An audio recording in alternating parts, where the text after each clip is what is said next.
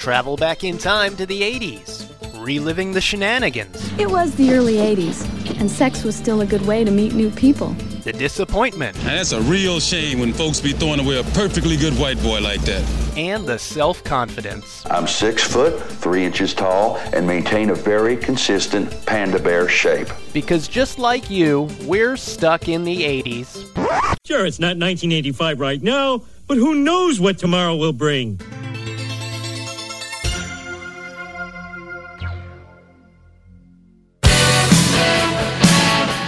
Hey, welcome to Stuck in the 80s. It's your old pal Spearsy. And Brad in New York.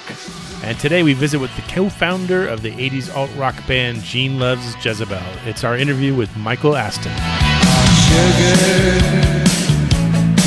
I've been missing you, and I've been wondering,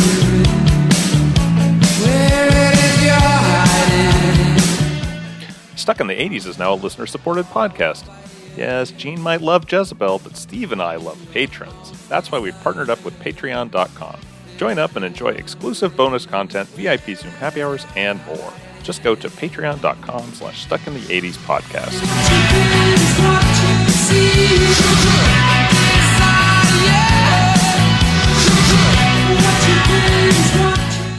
Hey gang, I've been having a lot of fun lately talking to the musicians who'll be playing on board the 2022 voyage of the 80s cruise. Brad, you got a sound effect for me? I love that. It never gets old, my friend. One trick pony. A few weeks ago, you might remember I chatted with John Easdale from Dramarama. So good. And this week I got a chance to talk with Michael Aston, who is the co-founder of Gene Loves Jezebel, along with his... can you call him an estranged twin brother, Jay? Yeah, it pains me to see that happen with twins as the father of twins, but I understand how these things can happen. This is a fun chat. We do not talk about the legal problems between Michael and Jay. Instead, we get some really interesting stories about the early days of the band, and we get to find out the story of how their song Desire ended up on the soundtrack to a John Hughes movie, She's Having a Baby. It's an amazing soundtrack, and Michael has a really fun story about how the song shows up on the soundtrack, and even that he makes a short cameo in the movie itself, which I didn't know. No, I didn't either. I mean, I keep meaning to find the movie online. I don't have that. Of all the John Hughes movies I don't have that one on DVD, I don't think. And you don't see it on streaming all that often. Yeah, I've seen it once, and I know I complained about it on the podcast. It's just so emotionally manipulative. It's sort of based on his real life early in his career when he got started in the ad business in Chicago, and that's kind of what that movie starts off as. So it's kind of it's a nice little look. It's an underrated gem. I feel like it's a cheap out to have the wife in danger during delivery, and it's just, I don't know. It just seems like a cheap stunt to me. I don't know. I will always hold it in high regard, but I remember the first time I saw it and hearing the soundtrack and hearing Desire for the first time, thinking, what band is this? Because unlike you, I didn't have the benefit of growing up with K-Rock in my backyard. So this song, and we didn't really have college radio in Florida. So this was my first exposure. Nice. Anyway, there's this really kind of, not an awkward moment, but we're very early on in the interview. Michael and I are talking, and he's talking about the cruise, and he mentions he's really looking forward to going to Barbados. Well, you're going to have to swim for that one, Chief. Yeah. And I almost stopped him at the time and said, well, I don't think we're going to Barbados. But at the same time, I really want to see his band play, so I'm not going to throw any roadblocks up in the way. He's probably thinking of the lineup for 2021 when Barbados was on the itinerary. A port of call, as it were. Yeah, it's changed. For 2022, I hope Michael's equally excited about seeing the Bahamas, St. Martin, or St. Thomas, which he should be, because St. Martin and St. Thomas are amazing. I mean, St. Martin has 2 A's right in a row. Yep, that's that good. It does that for the phone book. That and Aardvark are the only 2 I can think of. I'm sure there's others. Is there not? I don't know. I'm sure our listeners will correct me with great haste. Yes, they're all typing away as we speak. Brad at SAT80s.com. Bring it on. By the way, I think I know we talk about the cruise from time to time. I don't think we've mentioned lately that with the whole COVID situation, some people's travel plans have changed. Obviously, requirements for traveling international is always in flux. But what has happened is a nice number of cabins have opened up on the 2022 cruise. So keep your eye on their website, www.the80scruise.com, because if you're still interested in going, the chances are pretty good that you can join us for the cruise this spring. So getting back to the interview, Michael he's a trip. He's a real trip. He's super frank about a lot of the things you ask him about. And I loved his take on what I'll call the jukebox shows, where they play 3 songs, and then you unplug and you run off stage. So once again, you talk to somebody and it just gets me so psyched to see them perform live on the cruise and to see a full set, not just the 3 song and get out. Yeah.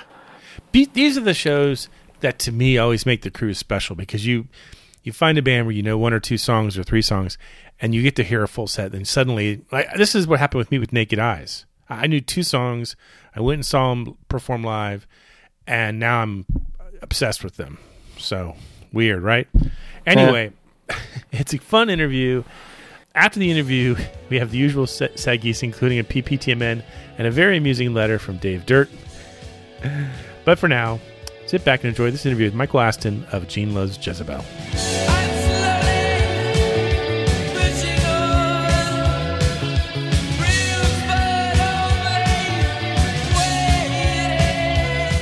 Michael, welcome to the podcast. Thank you for having me, Steve.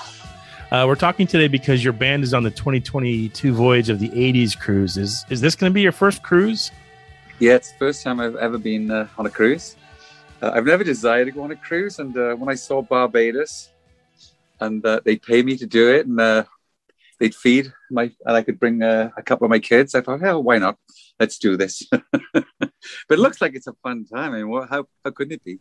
2 long sets, host a couple of parties. I mean, it's going to be a joy. So I'm still waiting for them to send me a bill, but there we go. No, I think it's going to be a lot of fun. It seems like, why not, right? Is there something in particular you're looking forward to doing that week? Well, a lot of nothing, to be honest with you. I was going to ask, can you rehearse on the boat? Because we need like 90 minutes of material. We got till March to get it together. But I want to go back to our early material and work all the way, 30 years of work, So I think that's a fantastic opportunity. Most of the things these days, aside from my club shows, where I can do what I want, are 80 shows. And they tend to want you for 15, 20 minutes, and you can only play 4 or 5 songs, which I've always thought was a waste of money and a waste of time, to be honest with you. But if people want to pay that, fine. But I much prefer to have a full performance. If we're going to get dressed up and look the part, let's play a full set, full performance. So that's what I'm most looking forward to about this cruise, to be honest with you. And that's what really turned me on about it. I've seen one of your short sets before. I've seen the band perform in, I think it was Las Vegas for one of the Lost 80s weekends. Right. There you go. I always thought that must be a tough thing to do, because you've got like 7 bands that they're trying to cram on the stage, and I can't imagine it was much fun for the musicians. It's a waste of time. I mean, the time you dress up, you have to rush onto stage because it's all so tight. Everyone's playing their 10, 15 minutes.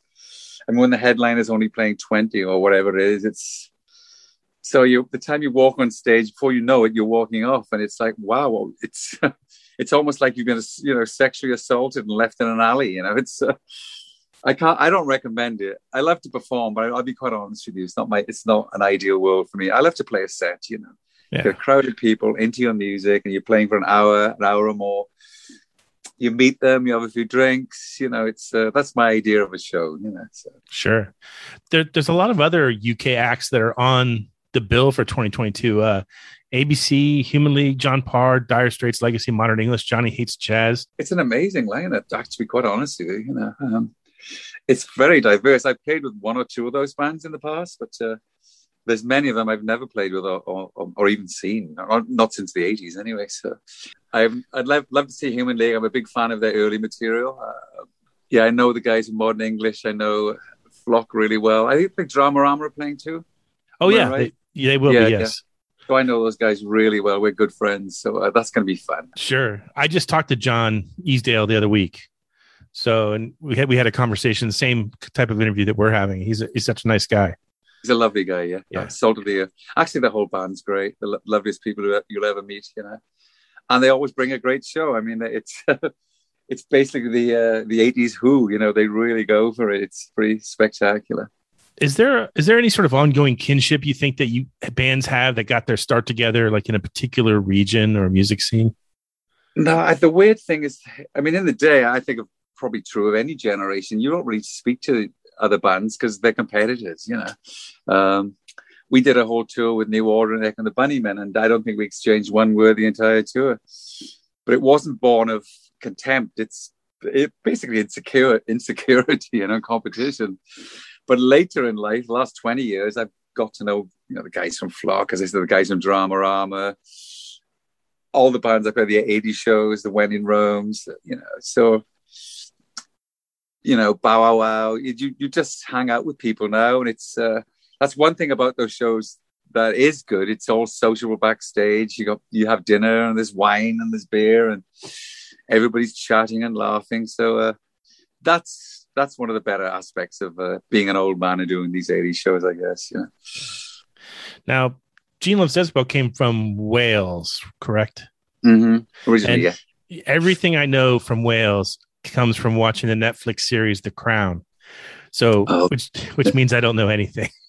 But I've never seen The Crown, but I know what it's about. But I'm not interested in the monarchy, you know. So.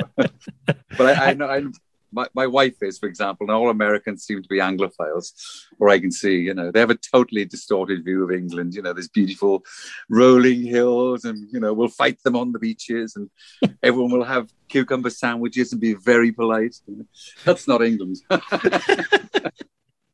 A bunch of bastards. I know that a lot of amazing artists came from Wales, including Badfinger, The Alarm, Tom Jones, and even John Cale from Velvet Underground.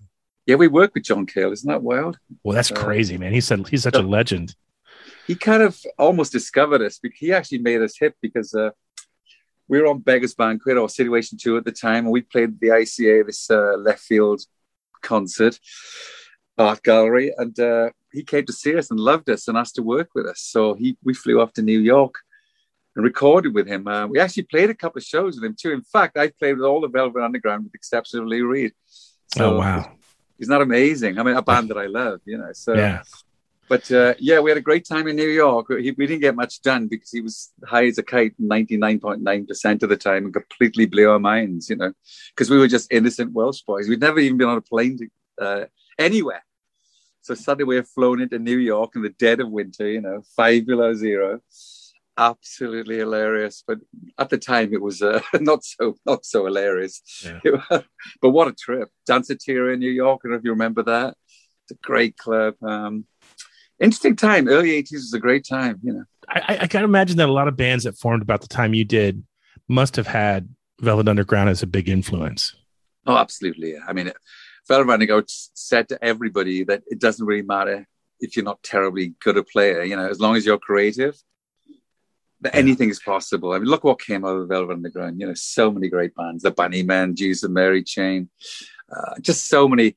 I mean, to me, they're the precursors of. They're the manifesto that became punk rock. It's basically just do it, you know, just play, you know, to hell with the guitar solos and all that. They were the freshest band, the most alternative. When everyone else was singing about love and, you know, peace and the depths of Mordor, you know, they were singing about, you know, sadomasochism, you know, heroin, transgender. I mean, it's amazing, you know. Yeah. They just taught they taught you, you know, that's like a few other bands actually, like the Kinks or whatever else, that you could really sing about anything, you know, as long as it carried a melody and it was intriguing. People were into it. They not everyone's a Carpenters fan, you know. So yeah. I grew up with the Carpenters and ABBA, and I hated those bands so much. I swear to God. I don't. I mean, I grew up listening to Kiss, so I don't know what kind of band I would have formed if I was in a. Yeah, Kiss was an American thing. Yeah, they were nothing. Same as Aerosmith, they were nothing in the UK till I would say the 80s. You know, maybe the late 80s. Yeah. So in the 70s, we had the Who and Led Zeppelin. We didn't really care about the American knockoff bands. You know, so it is so weird, the difference, because I don't think I'd even seen the Who or even heard maybe 2 Who songs until they did their farewell tour back in like 85. Yeah. Which like I saw Zeppelin twice in 75. And I saw Queen on their first tour, and I saw Deep Purple in the early days. And I saw all these bands in their prime when they all had, natural pigment in their hair, if they got hair at all now.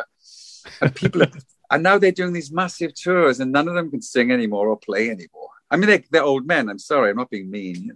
It's the way it goes. But I didn't want to go see. I had no interest in see. I mean, I'd watch Jimmy Page anywhere he played, but I had no desire to see the likes of Plant because they lost their voices like 30 years ago. Yeah.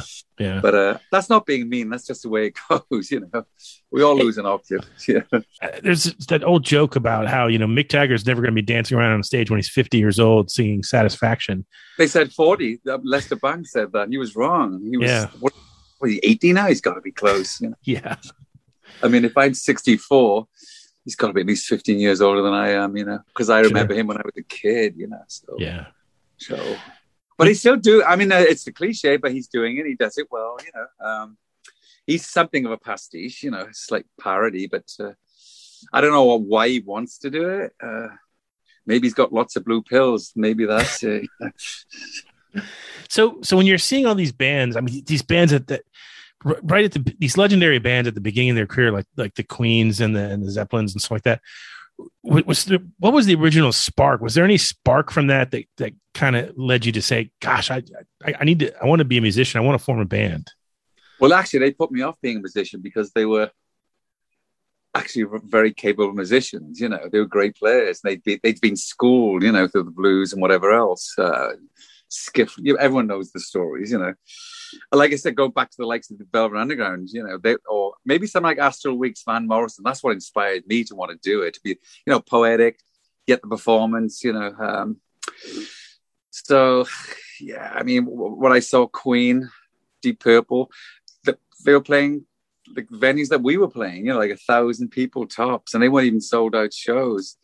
So they actually all took off, with the exception of like Zeppelins, who were massive in America and whatever else. Most of those bands were just club bands, relatively, And Band-Aid, the likes of that's what made it take all off, When I came to America the first time of '84, I remember our first tour was actually in '85, and I remember going around the country, and all they played was the fucking Doors, Led Zeppelin, Stone. I'm like, who the fuck listens to this shit anymore? That's generations ago. But it was everywhere. I'm convinced that's why those bands became, because you could not escape them, Even my kids know every Rolling Stone song ever written, So we didn't have a chance. There's only a few bands that actually escaped that mega rock, Yeah, well, corporate rock had that super hold on the radio stations back then. But I mean, your band found a lot of luck with college radio and probably also with K-Rock out in LA. Yeah, right? the college radio loved us. So I mean, they played the hell out of Immigrant, for example, and Desire was the #1 single. I think it was '85. They played Discover, and alternative radio was actually pretty small. It was like Los Angeles. I think it was Boston. Just small patches. It wasn't everywhere. So we'd do our tours and we'd play the likes of Boston, sell it out for 3 nights, LA, sell it out for 6 nights. Then you play New Orleans, you're playing in front of 20 people, Oh, jeez. So, but it's not a measure of who you are. That's just the way the business was. If you're not being played on the radio in those days, no one knew who you were. There was no internet. There was no YouTube. There was no, Now you get exposure, but just by making a TikTok video, apparently, Yeah. Which is wonderful in many ways, but it's just a different era. Yeah. Well, I mean, MTV was there. I mean, was there a strategy? MTV was later. MTV came in for us. Yeah, '85 it was there. And they actually embraced us, having said that. But we were the perfect foil for MTV because we were so colorful. We had makeup, silks and satins, and, we embraced it. We weren't the ugliest band that ever lived. We're 2 sexy twins, so, and we were Welsh, so there was a bit of intrigue. I can't imagine you mentioned the Crown, well, there you are, we were the Crown. You know, Yeah. he was the queen. He was the queen, and I was Princess Di. That was essentially what it was. Well, isn't that kind of like I heard an interview with you where you were talking about the origin of the band name, and you were saying that someone had called your brother Jezebel and you were Gene, and he wondered whether or not Gene loved Jezebel, which I thought was. Yeah, that's the fact. Yeah, that's a fact. Yeah. But my brother picked up on it. I let it go. I thought it was the silliest name on this planet. I'd named the band Slavarian, and I was quite happy with that, to be honest with you. Yeah. What was the background of that? I heard something that involved socialism and the Welsh word for money. Yeah. It's a basis of those two. We wanted to be we wanted to draw on our Welsh roots, but we also wanted to make it as crazy as Joy Division or as wild as Bauhaus. We're dialing into the darker, the platforms. We knew where our bread might be buttered, So we kind of dialed into that. I think Joy Division would have been a huge influence on us, Sure. And Pill, at least in presentation, I was watching videos this morning, and I was watching a video of Martha Quinn from MTV interviewing you. I think it was probably around 1985, and it was funny because I got the impression someone had written the questions for her, and she didn't quite know, how to, to talk to do people. Yeah, we didn't either. I mean, here's our level of our innocence. We thought we'd come to America, play a few shows, we'd never return. We had no desire to come here, play here, let alone marry someone, be married 30 years and have 5 kids, So, but I had no intentions of coming back. It was like, we come out, shag all your women, drink all your beer, use all your drugs, and we're going home. So, it's pretty much how it worked out, to be honest with you. What do you think the breakthrough moment was? What was the moment where you said, holy crap, this is going to, be something. This is going to be a career. Well, the goal was just a cliche. It was really we just wanted to play music. We were amazed that anyone would come to see us, let alone let us make a record, So we just, day by day, So, but I think the turning point was when we made our first couple of singles, and then John Peel gave us a session. So he started playing us, and we started building an audience in Europe. So the only reason we came to the US was because a tour in Italy had been cancelled. Would have been our first tour in Europe. There'd been a riot in some soccer game, a European Cup final, when a lot of Italian fans died. So it was a dangerous place for us to go. So they thought. So they wouldn't let us go. So I picked up the phone. A friend said I should give a lady in New York a call, club called the Danceteria, and see if she'll have you there. And I'm like, who the hell is going to have us in New York? Who would know about us? We didn't have a record deal. We had nothing going there.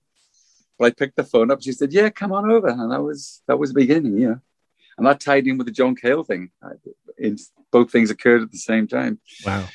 So we came, we'd already had a great following in the UK. So it wasn't just, it's not like we had a big hit single and then people came to our shows. We'd built up an underground following, a base, So people would be waiting in their hundreds no matter where we played. I wish we could have filmed all that in that era, because there'd be people camping on our doorstep of the flat we lived in Pimlico, So it was wild. We were treated as like rock stars, but no one knew who we were. But the fans did, and they followed us all over the country, all over Europe. So the same crew, 50, 60 of them. So it's crazy, you're playing in Blinking Hamburg, and there's a kid you just seen the night before in Sheffield, You go, how the fuck did you get here? And they'd hitchhike, they'd jump on trains, they'd sleep, outside the venue, they'd sleep at bus stations, but they were committed. And I'm like, these people are insane. So, but there you have it. The song Desire, I think I heard it for the first time on the John Hughes movie, She's Having a Baby. Yeah. Is there a story behind how that song got included on the soundtrack? Well, because we were signed to Geffen. Initially, we'd done it for Beggars Banquet, or actually Situation 2, our first independent label, which is a subsidiary of Beggars Banquet. They're the same label. But we'd recorded it, and the original version is the better version. That's with the original guitar player, Ian Hudson, and it was written before the other members of the band, the more well-known members, came in. They actually took all the glory from the guys who did all the work before it. But that's another story. They did a fine job. So, yeah, we came... Geffen signed us. We know Geffen was. I knew that John Lennon was signed to it, and Elton John was. I thought it must be okay, but let's go with them. So, but Relativity had supported us in this independent like metal label that picked us up, and they'd supported us really well. I mean, they'd done a really good job with college radio and whatever else.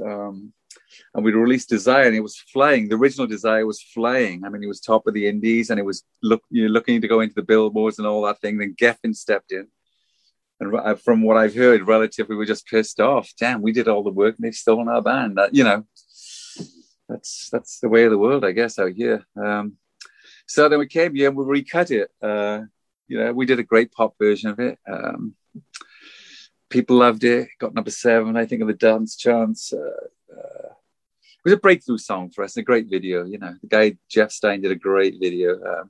We'd never really shot any videos. The other videos we'd done had been done with like friends or a couple of kids I knew from St. Martin's School of Art in London, which my first wife had gone to.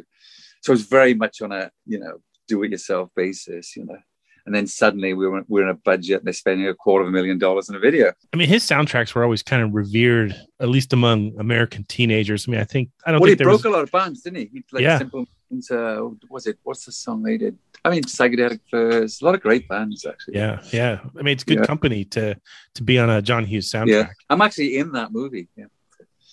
Oh, you are? Where are you in that movie? At the very end, it's a really funny story because we're a band that really... we played hard, we partied hard as any other band that ever lived. So we played, I think, an LA show, and the manager said, "Come on, guys, you got to go down to Paramount. They want you to Paramount Studios. They want you to go be part of their movie." And all the band said no. The only one who said yes was me. Well, they couldn't wake the rest of the other people, the other members of the band up. Is the truth. But I get up, So I walked to Paramount. I met John Hughes, and I met Stuart Copeland. So, I mean, I said, "Hi, how are you, bro? Fan of the band." That's meeting, it's still, you're in the presence of greatness, So, at least I think greatness, an amazing drummer. Yeah. So he says, "Oh, all you got to do is think of a name. I'm going to ask you, well, what are you going to name your child?" And I thought, God, I got to make a name up because, the more obscure the name or the more interesting the name, the more chance they're going to use me in the movie. So I just, at the top of my head, said Winthorpe, but it was a name that I'd never heard of. And I did some research years later, and there is actually a name, but I just thought they must know I'm just making shit up here. But anyway, a few years later, it comes on TV, and my little boy, my youngest son, he's probably 4 or 5 years of age, and I come up at the end, and he absolutely... he thinks he's seen the Wizard of Oz, It's like, what the hell is going on? And my wife laughed so hard. But it was it's 2 seconons. But at the end of the movie, they ask a bunch of famous people of the time. The guy, sure. What would you name a child? Yeah. And I'm in there with all the guys with cheers, and so I've got to watch it again. I know that movie. No, you got to don't blink, miss it. No, I didn't know. I know the ending on the way out, and so people are going to leave it, but it's there. No, I mean, I've seen the ending 1,000 times, but I just didn't know that you were one of those. Now I have to go back and watch it. And they do a great job with the scene they put Desire in is phenomenal. So fair play to them, And also the main actor in that, do you remember his name? Kevin Bacon. So the first exposure we had to movie, he's in some movie. He's a skateboarder. And I'm watching on like HBO, Showtime, one of those things when we're on a tour. And he's wearing a cow T-shirt. It's one of the first T-shirts we ever made. Oh, wow. And I'm thinking, God, we must be totally hip if Kevin Bacon, it's the beginning of his career. It's not like he's a superstar. Yeah. But so still. I was totally chuffed. Little things like that, right? Yeah. Well, that shirt goes for like $800 on eBay now, if you can find one. It's one of the most expensive shirts you can buy, So I'm going to make a bunch more of them. They're all my designs anyway, so I should have copyrighted them. Yeah, I'm just godsmacked that you met John Hughes. I mean, he's like just for a second again. Even then, a second with he's sort of like one of the patron saints of the 80s. Well, it was a bizarre thing because growing up in Wales and watching black and white TV with my mom, you see the Metro Golden Mayor and the Lion and the Paramount Studios and the movies they show within the movies in that place. And actually to go there and the walk through those gates is like, damn, what a trip this is, you know. Colin Hay from Men at Work was once asked who he wanted to work with someday, and he said Dolly Parton, which which kind of blows my mind. So I have to ask you, outside of your genre of music, is there an artist or musician that you would be your dream collaborator? I'd love to work with Jimmy Page. How's that? I like I like Jimmy to have his acoustic guitar and us to write an acoustic record. That would be like my dream scenario, you know. Or maybe Neil Young. That's another great. You know? Oh, that's a good pick. Yeah. Yeah, but a lot of my heroes. But even that, like Colin said, I mean, Dolly Parton, that would be pretty amazing, wouldn't it? Yeah, Bobby Gentry, how's that? I'm a fan of country music too, at least the old guys, you know. Yeah, of course. Most of them are dead now. There's no one you could really work. But I'd like to make like a Celtic, because Zeppelin they always had that Welshness about them. They had a love for Wales, you know. They did Zeppelin 3 was recorded mostly in Wales, you know. Rockfield, we worked at Rockfield, which is a famous studio, which everybody worked at. And the day we worked there, it was like Avalon, you know. We'd reached, oh my God, you know, all those great records that are being made. Then suddenly we were recording in this place, which was really a dump. It was in the middle of the country, but lovely memories, you know. Like when you're a fan, you can't imagine, you know, working or being in the same situations as your idols, you know, or the people that you totally loved and respected, you know, the records you played 1 billion times, you know. Sure. So, is there a quality about Wales that you think it imparts upon its musicians and the people who later go on to do great things? Is there something about it? Is it? I think I think that all the smaller, like the Scottish, the Irish have it, the Welsh have it in spades. It's that England is the primary force, you know. It's we're all outliers, you know, so you always feel like an underdog, or you always feel like they regard you as less than them, you know. You have this inferiority complex. So, but it does force you into a kind of tribal thing, and so you tend to be you know, excited or by your past and your histories and the myths, you know. So, yeah, there is something special about it. There's just a great sense of identity, you know. You can say the Welsh, you know, and you just sit, it's Wales. It's like in England, there's so many, you know, subcultures in England. You know, you walk 10 miles and the dialects change. But, and the cultures change. But in Wales, there's one, you know, you got the mountains that run to the sea, and if you can't sing, you better get a job, you know. And it has its own language, too. It does, yeah. Do you know it? I don't know much of it now. We're from South Wales, but no, it's taught in schools. But we know phrases, you know, Bore da, Baramainen, but you know, we weren't raised to speak it, you know. So yeah, you're going to have a really great time on this cruise. I'm really looking forward to meeting you in person and seeing finally a full set of Gene Loves Jezebel. Brilliant. Yeah, looking forward to meeting you, Steve, and enjoyed this. It's been fun.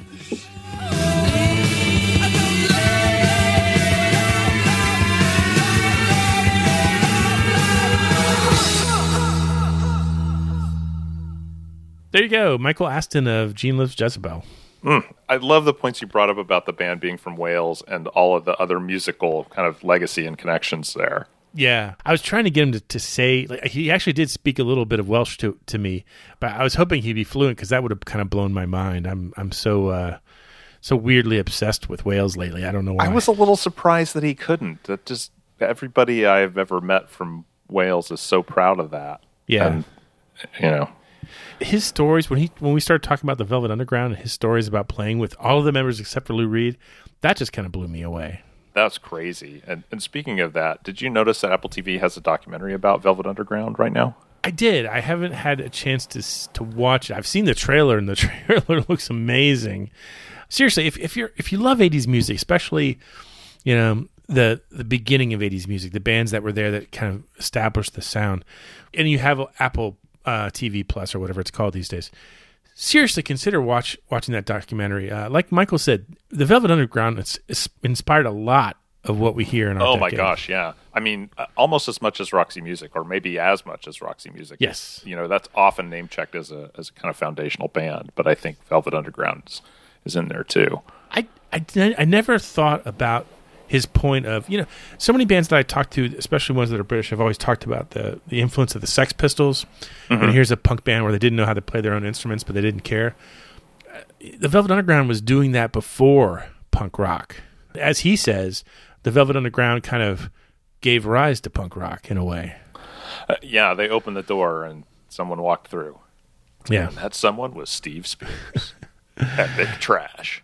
Oh man, but I seriously, I know you're kind of hit or miss on it, but she's having a baby. I kind of want to go back and watch that again. I want to see his cameo. I'll tell you that, and Yeah. maybe I'll give it another chance. Can maybe you- it won't seem so emotionally manipulative now that my children are grown and out of the house. Yeah, I can see where maybe you'd be a little, you kind of feel like it's a little personal there. You're just pulling the levers. It's cheap. Yeah. Come on, you're better than that, John Hughes. I don't know. I'd love to be around him, and me be able to ask him questions about it. Can you even imagine? Can the thought even process in your brain about meeting him in person? I'm not sure I'd be able to form cogent thoughts or complete sentences. Yeah. I just probably stroke out. And then I'd curl up on the floor and I'd cry. You know what makes me want to curl up on the floor and cry? Pretty much anything, I'd imagine. Come on, say it. That's the worst transition ever. Say it. The Seggies.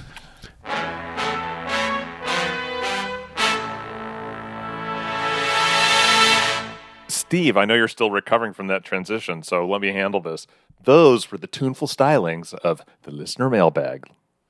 Oh, that's right. Here's a segment where someone writes us in a story that they probably shouldn't have, in hopes that we don't read it on the air, but we still do. Yes, we do. This letter, to protect the parties involved, this letter will remain anonymous. It was written to us by someone whose initials are Dave Dirt. This is fun. Buckle up, kids. Here we go. Hi, Steve and Brad. You both mentioned that you didn't curse or anything when you were the age of the kids in Stand By Me. Maybe I was just different, but at age 11, I was definitely already cussing like a sailor and smoked a little. I was even sneaking drinks out of the liquor cabinet once in a while. I didn't have any older siblings, but I guess maybe I got the smoking thing from kids at my school. It was your typical small-town K through 12, and even in 1983, 1984, it was still pretty much like the school in Dazed and Confused. Yes, that was set in 1976, but we were just that far behind the times. I remember one time in 6th grade, I was going with this one girl, who shall remain nameless. She was spending the night at a mutual friend's house. The other girl's house is a few miles away. My girlfriend wanted me to go over, and she said she'd do something to me that, quote, the older girls did. Okay, she actually came out and said, I'll give you a BJ, but I'm trying to keep this letter PG-ish. I was ecstatic. I hopped on my spray-painted silver 10-speed and started riding over. I'm picturing like breaking away. Like, yeah. It's just like, the Italians are coming for you, kid. I remember that there was a road that went by the railroad tracks. It would cut a good mile or two off the distance. So I turned down that road and started pedaling harder. Worth noting, it had rained a ton that week. I was so focused on getting over to, quote, do the things the older kids did, unquote, that I never even saw the mud puddle encompassing the entire road. It was so deep and muddy, my old 10-speed hit that sucker and instantly stopped, hung there for a second, and then fell straight over on its side. My entire right side was covered in mud. Damn. So much for the sexy time. Luckily, there were no leeches. I tucked my tail between my legs, turned around, and pedaled home. Oh well. Life went on, and a few years later, after graduating, she realized that she liked women as much as I did, so I guess everything worked out for the best. Still stuck in the 80s, and probably the mud too. Dave Dirt. Wow. So much to process. That's amazing. That's amazing. It's such a visual. Like, you can picture it all happening. Oh, yeah. Yeah. I'm telling you. I can't believe.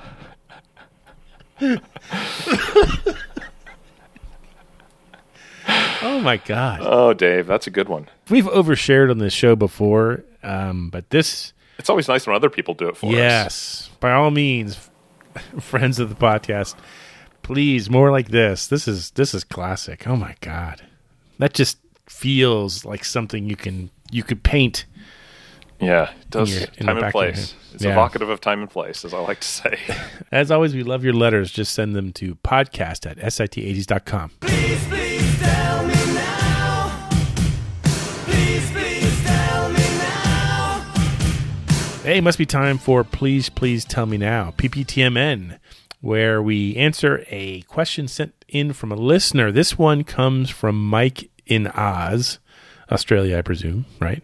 Either that or he's over the rainbow. Or it's also possible. Could be the person from that HBO series. I don't know. Just a lot of options. Let us I know, didn't really Mike. watch it. So, for some reason, I keep watching Band of Brothers over and over again.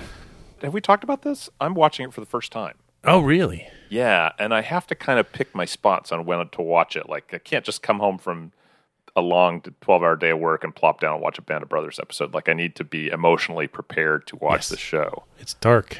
Oh my gosh, but it's so good. Yeah. I watched some of it this morning, and it was Bastogne. I watched the Bastogne episode. Okay. Dark. Yeah, I think I just saw that one. Well, it's like episode 5. Anyway, it just turned 20. If you can believe 20 that. years old? 20. That's why it came to my attention, because I saw a story about that. I'm like, how did I never see this? And then I realized, my kids were really little. I didn't have a lot of time to watch TV then. So, But wow, it's good.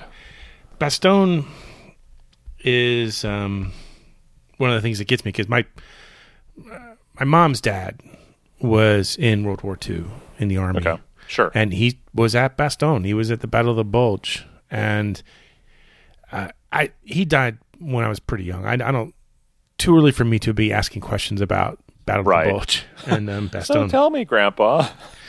But my uncle, who's only 9 years older than me, cause surprise, of the family, he like me, really loves war movies and stories about World War II and stuff. He was always trying to get his dad to tell him the stories of serving at Battle of the Bulge and Bastogne, and it just wouldn't do it. It was so traumatizing to him.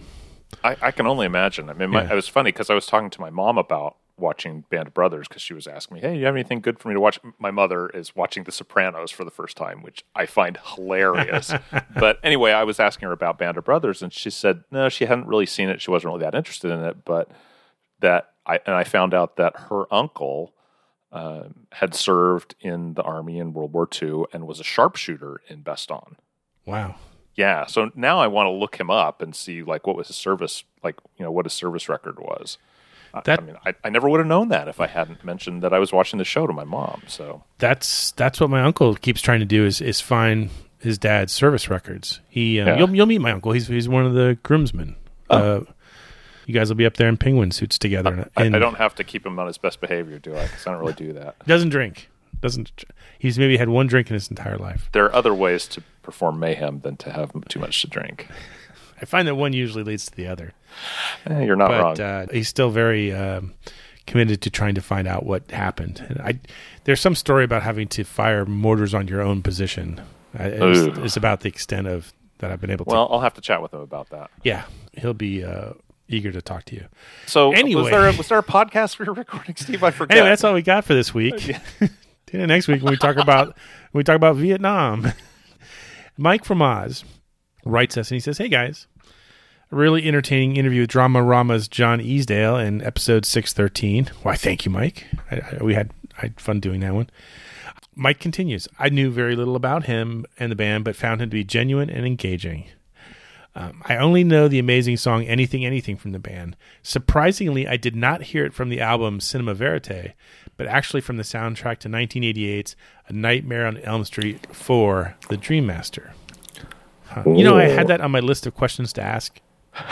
Did you really? Yeah, I was going to ask how that, did he have anything to do? Did the label just package that up and send it over? Yeah, because you never know what kind of story you're going to get when you ask that question. But it did help the song a lot. Mike continues, "Despite it being a substandard movie, yes, it was. It did provide a surprisingly strong collection of songs featuring bands such as The Angels, Go West, the Vinnie Vincent Invasion, the Divinyls, Blondie, and the aforementioned Drama Rama classic. So, please tell me now, what movie soundtracks have you come to love despite the lackluster cinema experience you had to endure? Always happily stuck in the 80s, Mike and Oz." Good question. In 2008, we did a whole show. I mean, that was a long time ago, granted. First 3 years of the podcast, we still had our training wheels on. But episode 118 is a show about great songs from bad movies. But that's not exactly the answer to his question. That's okay. What do you think, Brad? Interestingly, you're going to call up an episode. I'm going to call up another episode. In episode 372, we talked about this very topic, and I got very angry with Drew for suggesting that Footloose was a bad movie. Yes, I remember. I'm still simmering, as you can tell. At the time, I went with Repo Man, which I still enjoy the movie. The movie has some great quotable moments, but oh my gosh, it is a slog. But at 90 minutes, it's a slog, which tells you something. But the soundtrack is fantastic. It is just such a great primer for 80s punk. Jen, at the time, repped Bright Lights, Big City, which has a fantastic soundtrack, primarily resting on the back of all the club scenes in the movie. So there's all this great, second half of the 80s club music going on.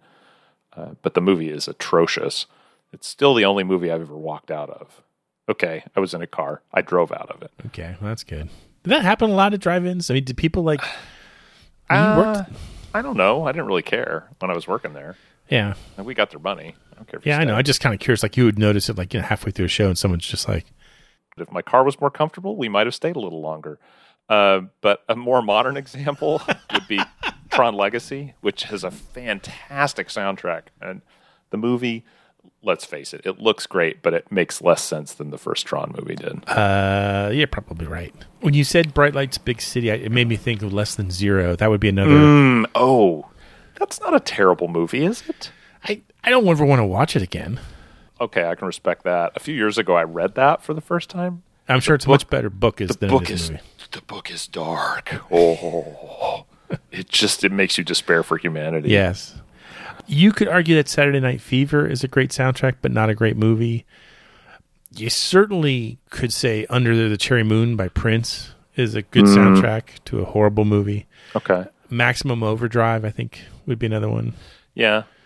AC/DC does some of the songs, but that's an unwatchable movie. That's one I should have walked out of, but it was one of those freebie ones, that you had a friend of a friend who got you tickets. Yeah.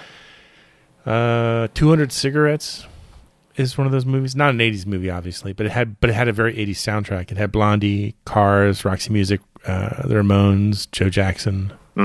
Joe Jackson. What a chameleon that man is. Yeah. So, there's plenty of examples. It's probably worthy of its own show someday, I guess. But we shall keep hunting for that. Yeah, we could do a part 2 to episode 372. Yeah.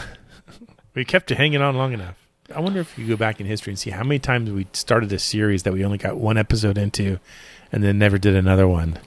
Sometimes the pilot doesn't get picked up. Yeah. Well, we did it. It happened this year, or might have been last year when we did best instrumentals of the 80s. That was divisive. We should do another one to divide the public some more. People were very angry. That's for sure. Anyway, we love your questions. Just send them to podcast@sits.com and put PPTMN in the subject line. Prepare to qualify. Hey, it's time for Stuck in the Arcade. Finally, this week, I had a chance to pick the sound effect that everyone would write in and complain about. So, yay. Pretty strong about that. It's the segment where we basically, we play a sound effect from an arcade machine in the 80s. If you get it right, you're entered into the drawing for the Postal Friendly Bottle Opener. I know we still have some stuff to give away. We have the copies of the book from Annie Zaleski about Duran Duran. We'll have the winners for that very, very soon. And then, I think maybe the next episode even. And then, after that, we have a show where we're giving away copies of a book, the Big Book of Trivia. So we'll do that as well. Lots of books to give away. I hope you guys can read. Anyway, pay attention. Here's the arcade sound from episode 613. That's Duck Hunt. A minor quibble. That's a home gaming system. No. I checked this ahead of time. It was an arcade game. Had an air Was rifle. it really? Yep. Oh, man. It's probably best known. I hate being wrong. For the home version. But I'm it was going full Nate on you now, dude. Look it up. Google it. I did before the show. Google it, Brad. It was an arcade game. Okay. Now it could have been the reverse. It could have been maybe it was a home arcade, and then they decided to make it into an arcade game. But No, I believe you. the point remains the same. I'm surprised we only got so many winners for this. I guess people giving up on this Segi already. But go ahead and read the winners, Brad. Okay, here we go. Winners this week include Cincinnati Joe, Tom Korn in Austria, Brian in Columbus, Carlos M. Hernandez, Alan Titus, Gene in Hollister, Joseph Perdue, and the Tromboner in Lakeville, Minnesota. I feel like Dave Dirt on my bicycle ride every time I hear the Tromboner. Into the mud, scum queen. Yeah. God, we need to do a whole episode on just that Steve Martin movie. Oh, man with two brains. Brilliant. Brad and I had this weird idea lately. I guess we should share it with you that we might start doing shows instead of doing top 10 dance movies of all time. Maybe just start doing slightly deeper dives on single topics. If you have a very pronounced opinion on this, please email us. But otherwise, we're doing it anyway. Yeah, your opinion is important to us. Okay, let's spin the wheel. Find out who wins the postal friendly bottle opener. Okay, you ready for me to spin this bad boy? Do it. Okay. Get a couple weeks off from spinning and get all of that muscle back. Yeah, things are going to get weird here in the next. I think I'm at the. By the time you listen to this show, I think the wedding will be 4 weeks away. Oh my gosh! Yeah. Wow. It's 6 weeks. I better this week. finish up my toast. Cinnamon toast. Looks like it's going to land on Cincinnati Joe. Speaking of cinnamon, don't they have? Isn't that a thing in Cincinnati where they put cinnamon in their chili? I mean, that's not an uncommon spice for things. I've never had Cincinnati style chili, so I don't know. I don't think I've ever been to Cincinnati, so. I don't think I've only driven through it on the way, but to Columbus. Anyway, Joe, send us your mailing address and we'll send you some swag. In the meantime, pay attention. Here's this week's Mystery Arcade sound. If you know it, email us at podcast@sits.com. That's right? Not org. SIT80s.com. And I just renewed it, as a matter of fact. Oh, nice. Good. Yeah. And tune in a few weeks to find out if you are a winner. We'll be right back after this commercial break. Aha! Inspector, what have you found? Plain ground beef, plump beans, rich tomatoes, and secret spices. Aha! Here is the key. The label from a can of homemade chili? Yes, the suspect was trying to fool us into thinking his chili was homemade. Well, he made a stupid error. Homemade chili does not have a Hormel label on it. Hormel chili, so close to homemade it just might get you into trouble. And we're back. We have just a few minutes left. I thought, hey, let's say thanks to a couple new patrons. Jimmy Allison and Kevin Maloney are the latest ones to join the troops. So next time we have a Zoom happy hour, which we're in October, so it'll be any week now. Any day now. Watch this space. Maybe. I mean, I say this. This is what's so weird is we record this, and by the time you hear it, it's already happened. Yeah, it's already happened. Because I'm thinking maybe next weekend would be good because you'll still be in New York and I'll be in Florida, and yeah, it kind of depends. Next weekend is either going to be really busy or it won't be, and then the next weekend would be really busy instead. The weekend after that, I'll be back in New York. Oh, and you'll be leaving New York. Actually, I have to stay an extra week. Oh, I'm so sad. I knew you would be. But you'll be so busy you won't be able to see me anyway. So well, we'll see. It kind of depends on how things go. Because I want some good deli. I know it's literally right around the corner. I had breakfast there today. I know, but I also promised you I'd make you a lasagna if you came up to the Upper East Side. So, well, I'm going to need to see you in lingerie so I can have lasagna. God. That's a deep cut. Keep pulling that one out. Hey, before we go, I do have one other thing I wanted to mention. Okay. Something I saw this week in my wanderings around the internet. I know we all love the Swatch from the 80s. Yes. And they have just introduced what they're calling their 1984 Reloaded collection. 6 watches, I think, that they're I'm not sure, honestly, if these are reissues or if they're just new in the style, but they look great. Oh, wow. There are a couple Memphis design kind of looking ones. I'm busily trying to figure out which of these watches I need to have on my wrist the next time I'm on the cruise. I have one. I have a Swatch. I never wear it. I gotta admit, I'm the biggest 80s phony there ever was. I've been collecting them. I have a couple right now, but I wouldn't mind adding a third to my collection. Wow. So I'm looking at these. I'm thinking probably the Rouge and Noir with the red, blue, and yellow hands. That does sound very Brad. Oi. I wear like a Fitbit instead of a watch now. And it's purple. I won't do that. I want to have a watch on my wrist. I know it's like the signature of an old man that I still wear an analog watch on my wrist to tell me what time it is. I like that you're an old man. I do too. I mean, it is who I am. Yeah. Well, hopefully you'll be on the cruise and see Brad's new watch. Like I said, go to www.the80screws.com. I can think of a better reason to book a vacation. Didn't see your watch? No, man, that's it.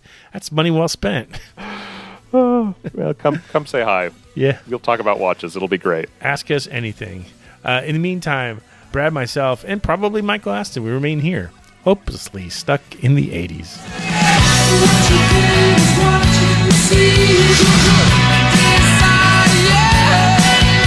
Stuck in the 80s is now on Patreon. If you'd like to support the show, go to patreon.com/stuckintheeighties podcast. Special thanks to Check Battery Daily for our theme music, and thanks for listening.